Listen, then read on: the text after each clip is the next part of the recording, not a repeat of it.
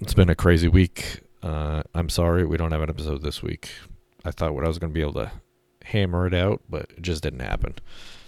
Between my boiler and my washing machine and getting the guests scheduled, didn't happen. Oh well. I'm sure the hate mailers are ecstatic. But next week, we have Chicken from the Dog and Chicken Show, Big Bucket Entertainment, Good Bucket Morning. He's a really nice dude, and we are going to be talking politics. I don't know if you're going to like it, but that's what we're doing.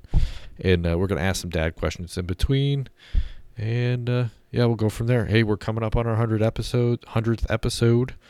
I hope you've been enjoying the show. If you have, please review, subscribe, and share with a friend.